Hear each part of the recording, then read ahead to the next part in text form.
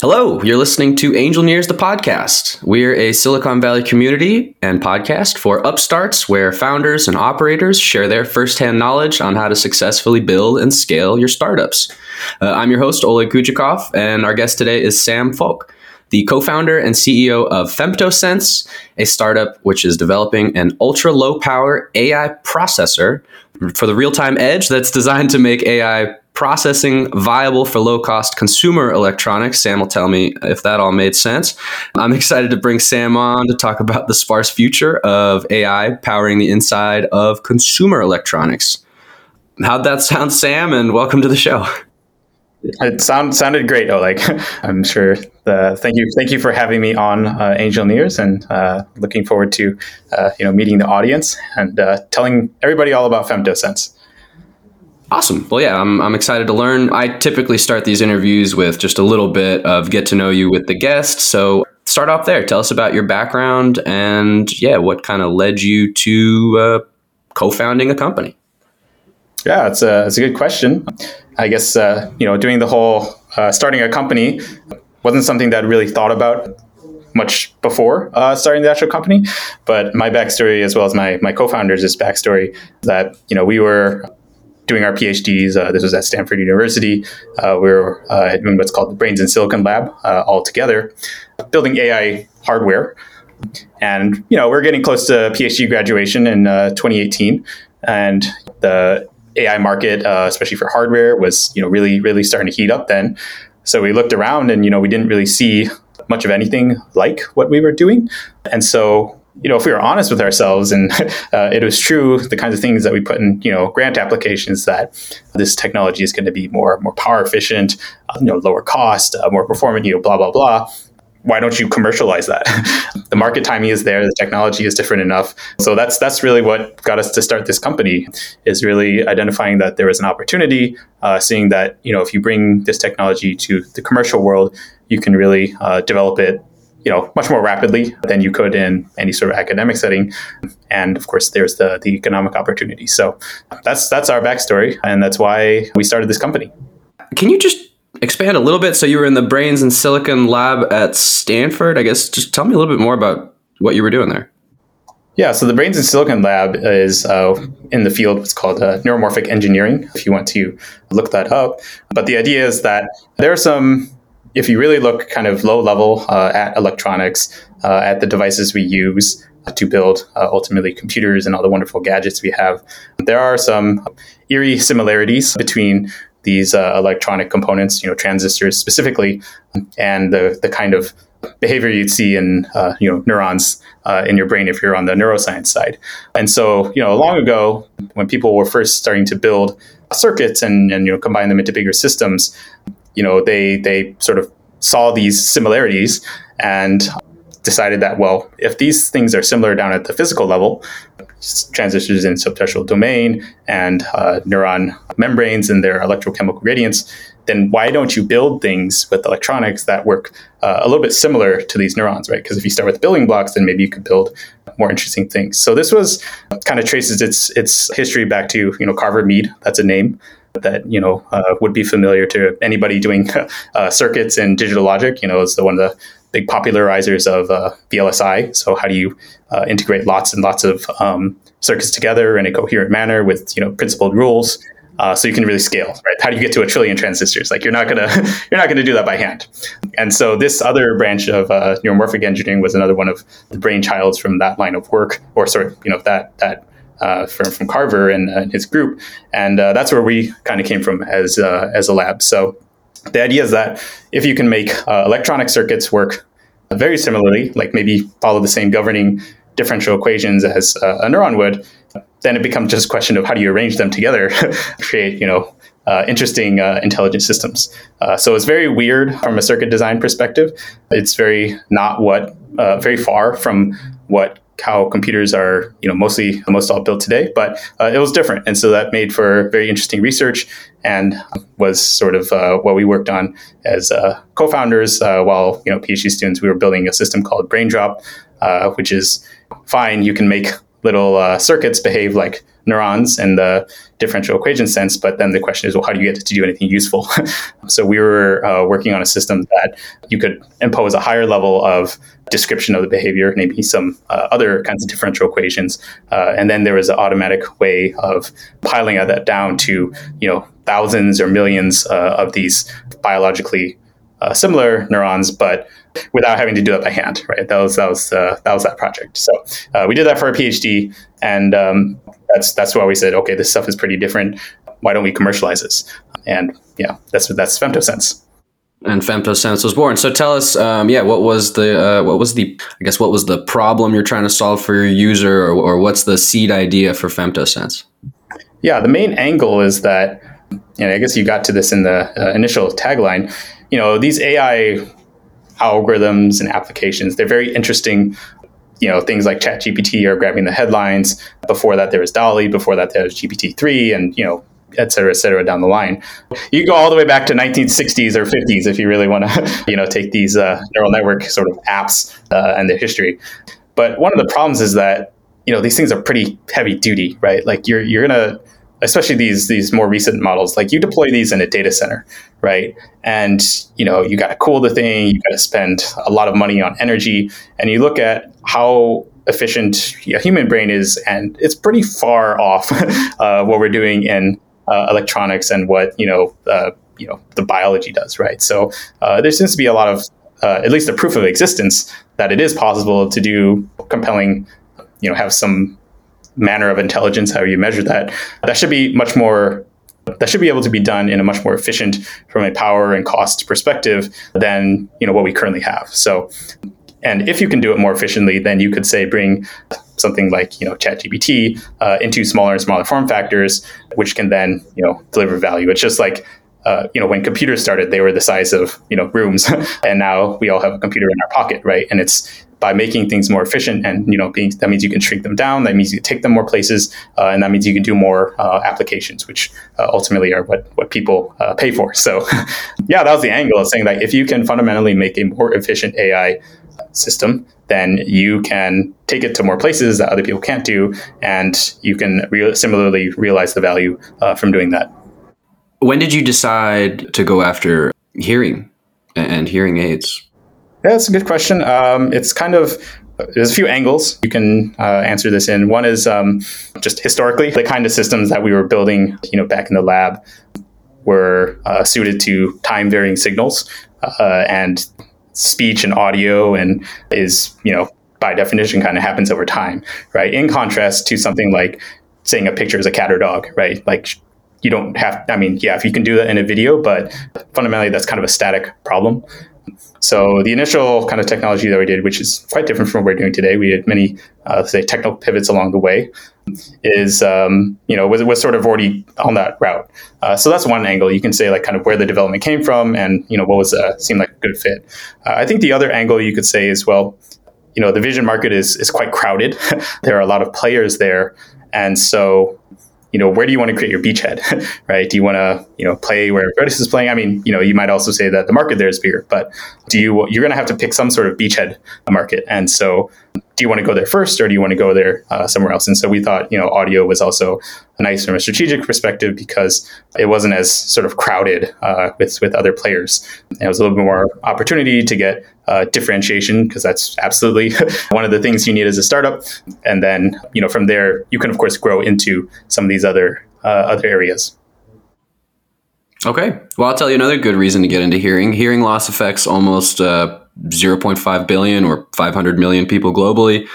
However, out of those 500 million, only 1 in 6, about 17%.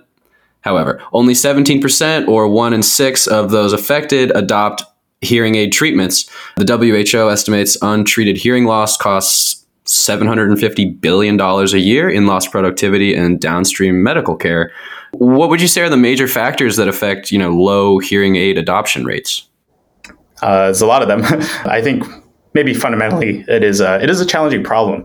So, as opposed to like vision. So, if you have short-sightedness, nearsighted, or farsightedness, you can sort of solve this with a lens, right? That's what glasses is. Hearing is a little bit more there's a little bit more processing behind that. Like it's sure there are certainly cases where you have literally lost the hair cells that will listen to vibrations in the air, which is sound.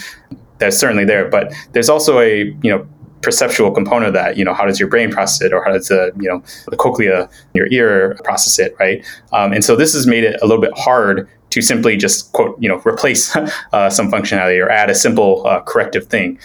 Like human hearing is quite complicated. And so trying to create these products in hearing aids that fix or correct any problems people are having has been hard. just to put it very simply, it's a hard processing problem. It's more than just trying to amplify some of the tones of the hair cells that you've lost. You can actually look at some of the emerging research. It's also how do you sort of pull out what you care about from the soundscape and not pay attention to everything else. Like that's not really a physical problem. That's a intelligence problem, right? And so these hearing aids, they have deployed classical digital signal processing algorithms in the past to try to approximate and pull out the kinds of things that we're actually interested in hearing and remove the background. But there's a lot of room for improvement. And so this is where AI can come in to address some of these classic old problems of plucking out signal from noise, but now with a new spin. But then the limiting factor is, well, you're not going to put a big GPU on a hearing aid, right? These things also have to be very small, very power efficient, and so this is another reason why this is hard. And they can't be too expensive because they're already super expensive as is. A few $1,000s each, and then if they're covered by insurance or not. Yeah, you're talking about a hard sort of product market fit as we currently have. Well, thanks for unpacking that. Let's talk more about this kind of speech and noise problem. But what is it in general? Talk about the speech and noise problem, maybe from like a technical perspective. We spent some amount of time, getting this podcast set up, making sure that you had clean, you could hear me clean, you could hear yourself cleanly, and a lot of that stuff was sort of so that we don't get any, random doors closing or people walking by or babies crying or whatever, right? So we could do that with a podcast, right? But, people don't live in podcasts much as we might like. We go out into the world where, you have no control fundamentally over all the various things around you that, go click or clack and or even other people, when they talk, right? And you're not trying to pay attention to all that. In fact, if you tried to pay attention to all that, you'd probably lose your mind. It's just too much sensory overload, right? So we are always trying to kind of focus in on some things that we care about. And that's the challenge, is how, as a piece of electronics, do you extract what you care about and kind of leave behind everything else? So there's a lot of ways to describe it, but I think that's that's maybe in simple terms what I would say. You get to the heart of it. Yeah. How do we separate that signal from the noise, or how do I filter the important thing from the noise? How do digital hearing aids do this today, right now, in a commercial sense? Yeah. I mean, there's of course, like any mature industry, there's a lot of tricks, things that people can do. These mostly emerged during just classic digital signal processing, heyday. There's a few. So some of the techniques are, sort of take a statistical sampling of sort of your soundscape, and then throw away more or less the average, because you call that the background, and then anything that's different from there, like when you say certain words, let that through, right? Like there are gaps between the words that I say, right? And so if you can say on average that I'm not saying things, and you could get a baseline of that, you could subtract out that and sort of let me through. So that's one, is kind of adaptive way. Another way is, well, if you have multiple microphones, you can kind of add or subtract these microphone signals together, so you can actually sort of directionally steer a beam to where you're listening to. So this is what a lot of devices do, like AirPods kind of do this. They will listen sort of straight in front of you, create a virtual microphone that is only sensitive to in front of you. This is another thing that people can do. And then there's even more basic things that you can do. Say, well, when people are talking, let's say I'm interested in speech, you can't generate all, tones. Human speech is a certain frequency band, so anything outside of there you can throw away. And there are these are just some of the techniques. There are probably a lot more sophisticated things, a lot more simple things, but all of these, their common thread is like they are kind of approximations to try to capture what designers might think you care about. But fundamentally, there's no sort of meaning attached to that. And, the follow-up question is like, okay, so what do you do different? So this is where, again, artificial intelligence comes in, because just like in the image world, where now you explicitly label like a cat image or a dog image, and you say, please distinguish these two, you can now, for sound samples and examples, say this is an example of things that I want to let through, and examples of things that I don't want to let through. So you've attached meaning now to those sounds, and this makes it a little bit closer, perhaps, to what extracting the signals that you care about, because you can explicitly tell the system and train the system to learn what those signals are and what they are not. It sounds like a great application of AI, right? But how about performance? How does this perform when compared to other solutions that are out there? Yeah, I think it's quite competitive. This is a newer technology, so it's always under development. But for example, I will, some of the things where these classical algorithms don't do so well is when there are sort of, let's say you're doing the adaptive stuff, when there are transients, right? So, I have a little piece of metal here, right? So I tap on the table. I think you could probably hear that, right? So those kinds of things, they will get through your adaptive algorithm, just like your speech got through the adaptive algorithm. And actually, if you're talking hearing aids, the whole point of hearing aids too is to amplify and correct for hearing loss. So you're amplifying these impulsive noises, which is exactly what you don't want to do. And that's part of the reason why folks with sort of current technologies that aren't super sophisticated, that's why they don't go to places like, restaurants or those kind of settings, because there are, every time you set your cup down or your fork touches your plate, there are these kinds of noises that come through, and it's just not a pleasant experience, which is, that's a shame, because that's exactly what you don't want people to. You don't want people to stop going to social settings. You want them to continue to engage and be part of healthy, active lifestyle. So that's kind of how the problems of the current algorithms and handling transients translates to the bad user experience, and then ultimately translates into worse health outcomes. And so, yes, with AI, you can label these things. You could say, hey, I understand this is transient, and also people are transient, but this is a fork, so please don't let the fork sound through. Please just let the human through. Where do you begin with deep learning techniques? In general, it really does, at least in today's widely spread algorithms, it comes down to having those examples of saying, okay, well, if you have data that is, what we call labeled, and you say, okay, well, here's examples that are, cats, dogs, or fork sounds, or car sounds, or people sounds. You start with that, and then you will architect some neural network approximation of biology, but there's sort of, it's grown into its own field, and then you iteratively, train the network. And what that means is you give it examples of what is good and what is bad.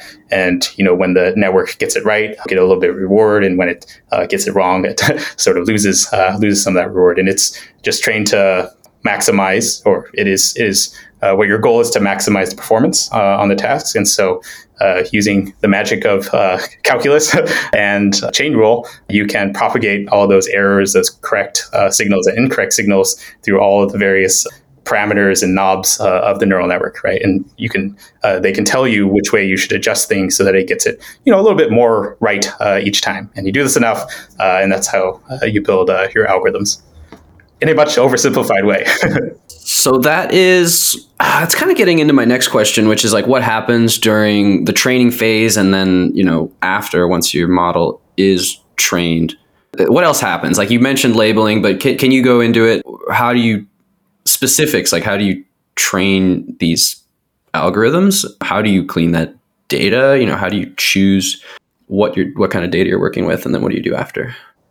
Yeah. The data question is a fundamental, you could say, pain point or requirement of, the popular AI models these days. So a lot of what you see out there deployed is kind of defined by, where data is easily accessible. So, for example, if you can scrape the internet for all of your data, you could probably get a good set of data there. And so for this particular application of, extracting speech from everything else, you can get a lot of examples of people speaking from the internet, and you can also get a lot of examples of other sounds. And so, that's how you would build your data. And then, in terms of the sort of neural network training and infrastructure. To be short, you use the software packages that PyTorch, TensorFlow, JAX, whatever your preferred framework is, you will use those to describe your neural network architecture. So how do you combine neurons and their connections together to create this massive structure, which then you train, right? And so training is roughly, as I talked about before, where you show it examples of good and bad. You get an objective to try to maximize, and then whenever it gets it right or wrong, you use, again, you really use the software to do this, but, and the underlying math, what you're doing is you're taking the derivative of the error with respect to, the various intermediate values of the network and the parameters of the network. So you're just propagated through the network, and those tell you, sort of in which direction you should move things to, minimize the error and maximize the objective. Maybe one level of things that I haven't talked about is, you probably do want some significant compute to back this stuff, because, you're probably going to want these days, more or less, you're going to use some GPU to go through lots of examples very quickly, and do these fine tunings, these sort of small incremental changes in parallel and in rapid succession. So as you get to larger networks, yes, this is when you get to requiring more and more GPUs to train, and yeah, it can be costly depending on how big a thing you want to do. Like I don't know what the bill of electricity or GPUs or special purpose hardware it took to train some of these large models. Not to mention all the salaries of people who are developing and iterating on it. But I'm pretty sure it's quite up there. But you can create baby networks no problem on laptops, or spin up a cloud compute instance. What have you. That's well within tractability. Yeah, you can, the listener, like it's literally out there, open source. Very cool.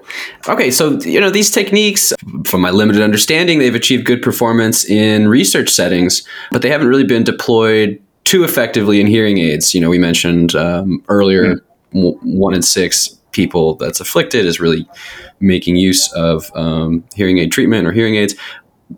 If we have the technology, why aren't people using it?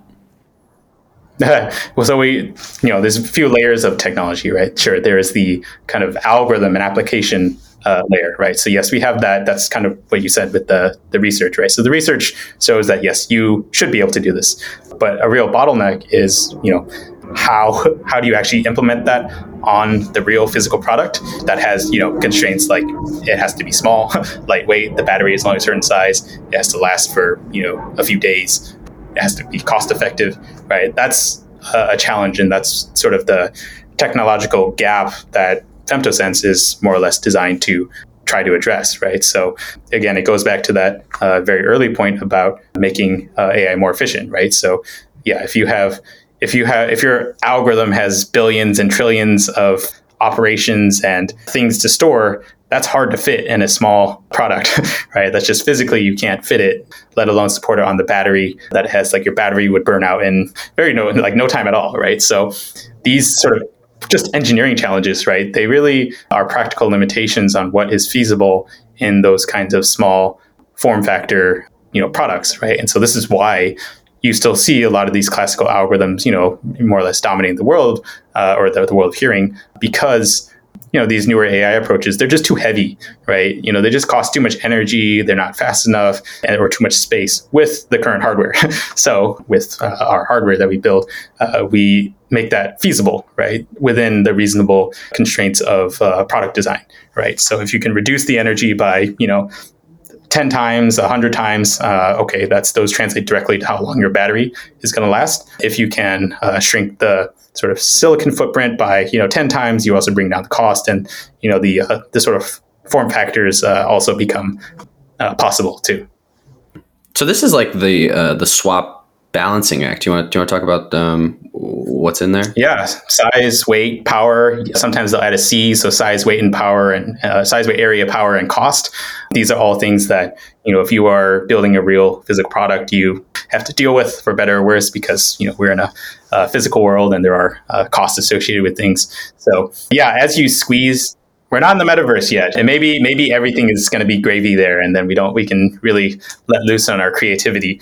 But for now, we live in the real verse, meatverse, and you have to satisfy all these constraints really, like to make a compelling product. It's like when cell phones were first developed, they were like bricks, right? And as a consequence, maybe they didn't have the widest adoption they do now because it's practically it costs probably a lot more than effectively it costs now.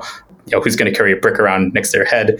And how do you manufacture lots of these and get the demand? So all these things matter for the product developers, and but if the product developers have more efficient building blocks like processors or other materials, then they can enable more compelling products, which then drive adoption, which then reduce the cost because of the economies of scale. So yeah, these things are all tied together, and it's a wonderfully complex sort of product development cycle.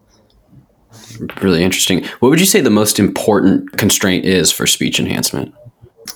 For the AI-based speech enhancement, I think it is the power and speed and size. For the hearing aid world, the things are already kind of expensive, so maybe that's not the most constraining. But power, like you don't want your hearing aid dying right in the middle of a conversation. That would be bad. People kind of expect these things to last at least a day, if not a few days, on one charge. So you don't have that much power to you don't have that much battery juice to spare. Speed, this is another thing that's very big. So, I'm not sure if this recording platform is doing any noise reduction, but, platforms like, Zoom, Microsoft Teams, Google Hangouts, they're all doing this kind of noise reduction, but it's okay if there's a delay between, a little bit of a delay between when, say, I say something and you hear it, because we're not face to face. So, tens of milliseconds, maybe even 100, depending on your internet connection, of delay in there, it starts to go into uncanny valley, and it also becomes sort of distracting because one, it's kind of like I see you saying something, but then I don't hear you for like half a second. That would be weird, right? I would be distracted by that. You can also get some echo kind of going on too, and so yeah, it's harder. It's a harder problem, right? Because you have to do this processing, but you have to do it in, say, 5 milliseconds instead of 50 milliseconds, right? So now your problem is 10x harder, right? And remember, don't forget you had that battery constraint at the beginning, right? So these two really conspire to preclude these artificial intelligence workloads or applications from being deployed in the hearing aid world. So if that's the case, why is now the right time for your company to deploy some of those solutions? Yeah, so why now? Because our technology is available. But, to go a bit into the actual technology that we're using. So, from all that research that we did way back in PhD land, we're not taking that exactly and using that. We're taking a couple principles from that, right? So this will, I guess, be setting some technical context for what we actually do and why this matters to those products. So Femtosense, we're all about, sparse math processing acceleration, as well as sort of we call it near memory or distributed computer architecture approaches, right? So what that means is that, okay, so, we talked about how these AI workloads have, millions, billions, trillions of things going on, right?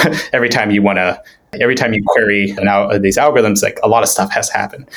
And, what you can do is train these networks so not all that has to happen, right? One of the things that is not as common these days is that beyond just incentivizing your neural network to do well on the task, you should also tell it in its objective that everything it does and everything that it stores is going to have some cost, whether it's time, energy, or area, right? And so when you make your neural network kind of aware of this stuff, right, it can be like, oh, okay. I will make sort of judicious use of the parameters, the weights that connect neurons together, the times when neurons activate together, so that I'm not doing all the possible work that I could do. I'm only doing a very small subset of that. So we found that you could eliminate up to 99% of the work that a network has to do for a given input without really impacting performance. And also you can eliminate, say, 9 out of 10 sort of pieces of information that the network actually has to be physically stored, right? And so this basically lightens up the neural network. It makes it so that you're only paying, 1/100th of the energy cost or 1/10th of the area cost, right? And by using our hardware that can actually exploit that in the neural network structure to work more efficiently, this is how you can bring yourself to within the kind of battery budget that, say, a hearing aid would have, the form factor that, those packages demand, right? And then, of course, enable these features, right? So, it's a combination of these algorithm approaches, telling the neural network, like, hey, everything you do is going to cost something, and then building hardware to actually exploit the structure of the neural network after you've done that procedure. That's our take on how you make these workloads more efficient and actually deploy them in these small devices. Talk about how you achieve best-in-class performance in speech enhancement.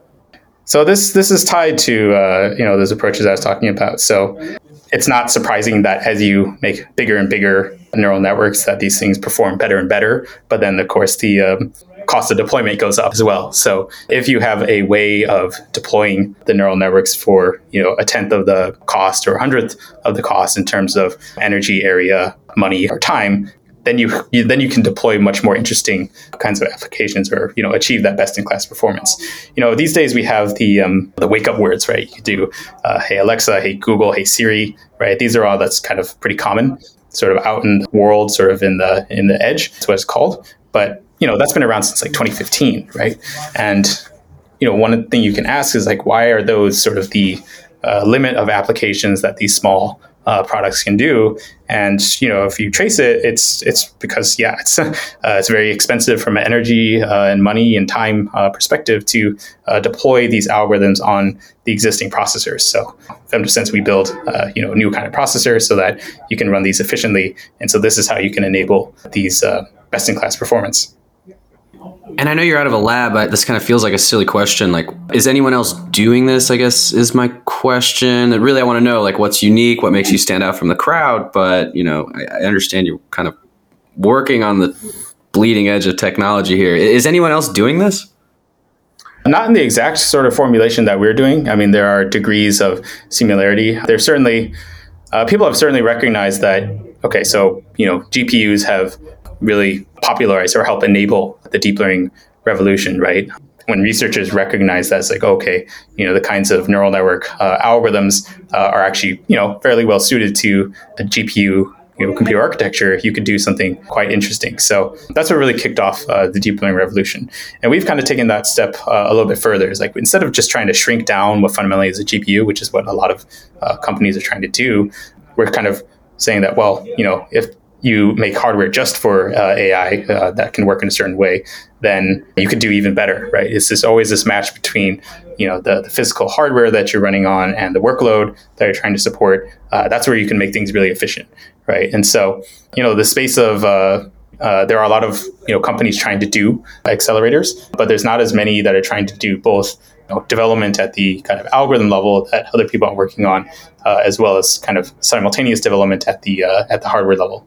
And this is where we kind of can stand out, is that we are just as much a chip company as a software company, as an algorithm development company.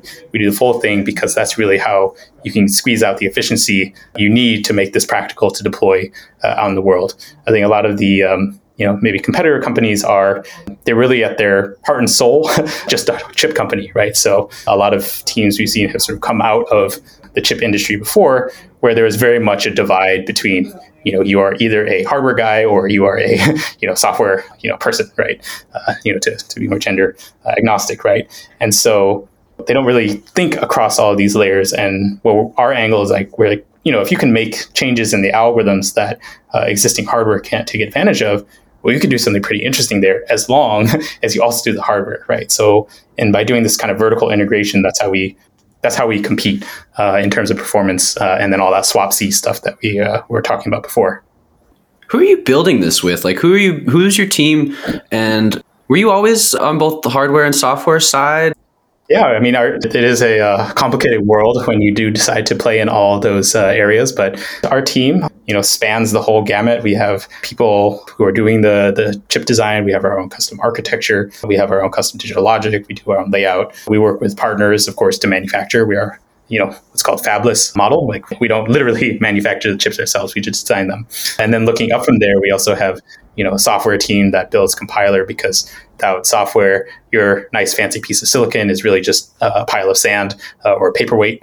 So, you don't want that. You need to build the real tooling that makes it, gives a nice developer experience. And then that's not just words. Like we also have our AI developers as well who are building these kind of algorithms like the speech enhancement, right? So who are using the tools that we also build to, take their AI model descriptions and map it down to our custom instruction set, figure out also the, which parts of the algorithm, or figure out which parts of the algorithm go where, because it is a distributed architecture down the hardware level. And so I think, if you meet people from the company, you'll find that they tend to be able to think across multiple levels, because that's kind of required when you are trying to build these vertically integrated systems. Is like you can't sort of silo yourself in one place. Yes, you do have to be good at a certain task, right? But in order to make reasonable decisions in a timely manner, you do have to have, if not awareness at least of what's above you and what's below you, but also have some understanding of kind of the full stack system. But talk about some of the key milestones. Like the company's been around since 2018. It's pivoted a few times, I believe. So what are some of the key milestones that you achieved along that 5-year journey to this point? Well, I guess I can start with the pivots. So, when we started the company, yes, we did start with more or less the technology we developed in the lab. And, I think about a year in is when we decided that, well, what makes for good research technology does not make for the best or the most practical commercializable technology. And so, we're in the lab, we were doing, if you want to get technical jargon, we were doing, subthreshold analog circuit design. We were doing asynchronous digital design where there's no clock anywhere in the chip. And we were working with, spiking neural networks at the algorithm level. And all that is sort of well and good. But we found that was, rather difficult to match with kind of the commercial demands that we were seeing from, prospective customers, right? Prospective customers care about, how reliable is the system. Like it's very different from getting, one system to work and then characterize it and publish and then graduate from getting 100 million systems to work kind of consistently, right? So that's one. Also the programming model of the spiking neural networks, it was, the performance wasn't quite there compared to what else existed out there. So even if you could claim more efficient operations, I mean, really you should be controlling for performance, right? Is it more efficient at the same performance? And so, sure, there is some nice biological justification for using, spikes at the circuit level, but we found that wasn't really helping us in the tasks, right? And not to say that whole approach is wrong. It's saying that there are some good principles from that sort of design style that were applicable to technology that sort of existed, namely, the sparse math and the sort of distributed computation. So why don't you just take those and put it in a standard digital flow where there is a clock, and you can work with algorithms that people, pop out of PyTorch and TensorFlow. Like, why don't you do that if you can get most of your gains there and kind of start there, and then you can always come back to the more researchy stuff when it has developed a little bit more, or for whatever reasons the timing seems better. So that was our big pivot, big technical pivot from asynchronous digital plus subthreshold analog spiking to synchronous digital design with programming frameworks that's compatible with the common machine learning workflows, right? While still embodying lots of the principles that made the original system efficient to begin with. So after that, we I guess the next milestone, we got to our FPGA prototype. So this is sort of hardware prototype. We were able to execute our Series A fundraise. So we closed that out this last October 2022.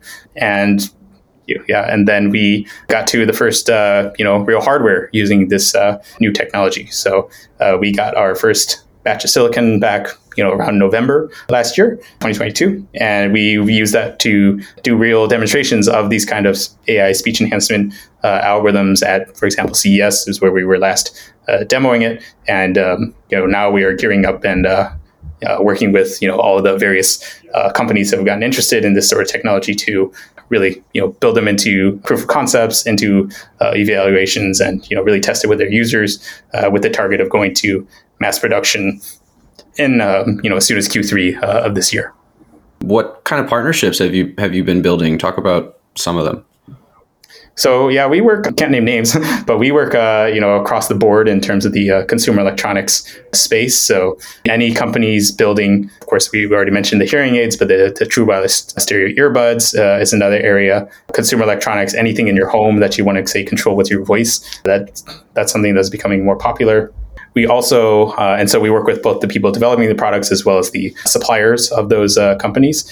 And then we're also working with other processor companies to, potentially take our hardware design and integrate it into their existing kind of main application or host processor to enable larger scale AI. So everything from chip partners to sort of electronic supply chain partners to the actual product developers. We're partnering with people or firms across the board there. We're definitely a B2B play. So, hopefully you'll see some of our features that we enable in products soon.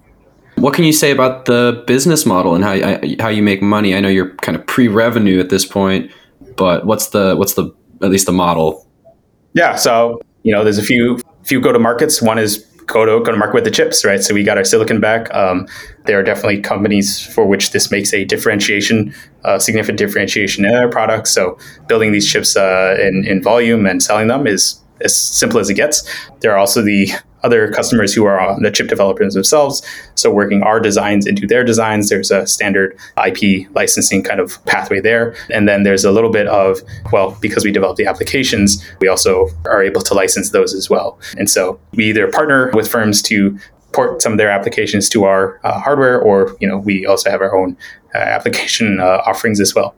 So it's three things. It's the software, the hardware as, hard silicon, and then the hardware as a design, which we integrate in other hardware. What's the most important lesson you've learned so far as a founder? I think it is being responsive and really listening to be like, what the market is telling you, but, at a granular level, that means what sort of the customers are telling you. When they are, when they seem to hesitate at certain things, like, that's always something that you may want to spend some, mental cycles thinking about or, ask about, right? And this is a lot of how we did our big technical pivot, is by sort of, thinking about what it would actually take to integrate with the customer's stuff, talking to them, figuring out like, okay, well, why are they, hesitating or not? And, this is, I think that as startup founders, you absolutely have to listen and adapt and respond to what your customers are saying and thinking, or you sort of have to think about what they're thinking a lot, because you're everywhere. We're all in the business of making money. So who is going to pay us if not willing and able customers? I got one more bonus question here, Sam. You said you could stay a couple extra minutes. What's your highest high and your lowest low so far as a founder? Highest high? I guess, it's getting I was about to say it's getting our silicon back, but I might say it's getting our silicon back and having it work when it turns on, right? And it sort of behaves the way that you expect it to behave. That is a big stress relief. It is just sort of inherent to this, the semiconductor industry, that when you press sort of compile or deploy or manufacture, right, you're waiting like 3 months before anything comes back, let alone testing it and stuff, right? So, in software world, you can compile and iterate quite quickly, right? So that is a huge risk. And so that's a huge relief when you get over that hurdle. Yeah. So that's, I would say, is the biggest high. But, I think that there'll be higher highs than that, especially as we start to really engage with customers and see their prototypes kind of make it to real user testing and see that, okay, it really delivers value. I think that'll probably be a much higher high. And then the lowest lows, the economy is all these headwinds. And so doing fundraising in these environments was certainly challenging. So, finding the right partners who we're able to work with, that was certainly a search. It wasn't sort of days of free money, but we were able to get through that. And so, we got to our silicon, and now we are getting our first engagements. All right. Well, that's very exciting. And again, congrats. It sounds like it was challenging, but you did secure the bag, so to speak. Before we go, what's the best way for listeners to reach you, learn more about Femtosense, and if you have any kind of calls to action here, now's the time to mention those. So we're B2B, right? So if you are in, firms who develop these kinds of electronics, please do reach out to us. We are spinning up engagements now. You can be reached. My email is just sam@femtosense.ai. We also have our sort of open email of just hello@femtosense.ai. So either one of those, I'll see it either way. And I look forward to finding good partners to work with. And, even if you're not in maybe a firm that's developing products that could use AI, definitely be on the lookout for these kinds of features. And develop kind of an expectation that products should be smarter and more responsive to people as people sort of naturally behave, right? That's ultimately kind of the whole AI value proposition. And so, yeah, if people want it, then it will get built. Awesome words. All right, we're going to end the show there. If you liked it, please subscribe wherever you do listen to podcasts and leave us a rating. Sam, thanks for joining the show. We appreciate your time, your expertise. It sounds like you're doing some incredible things. So we're excited to see where it goes. Great. Okay. Thank you, Oleg. And hopefully our audience had learned something today. I'm sure they did. All right. Thank you.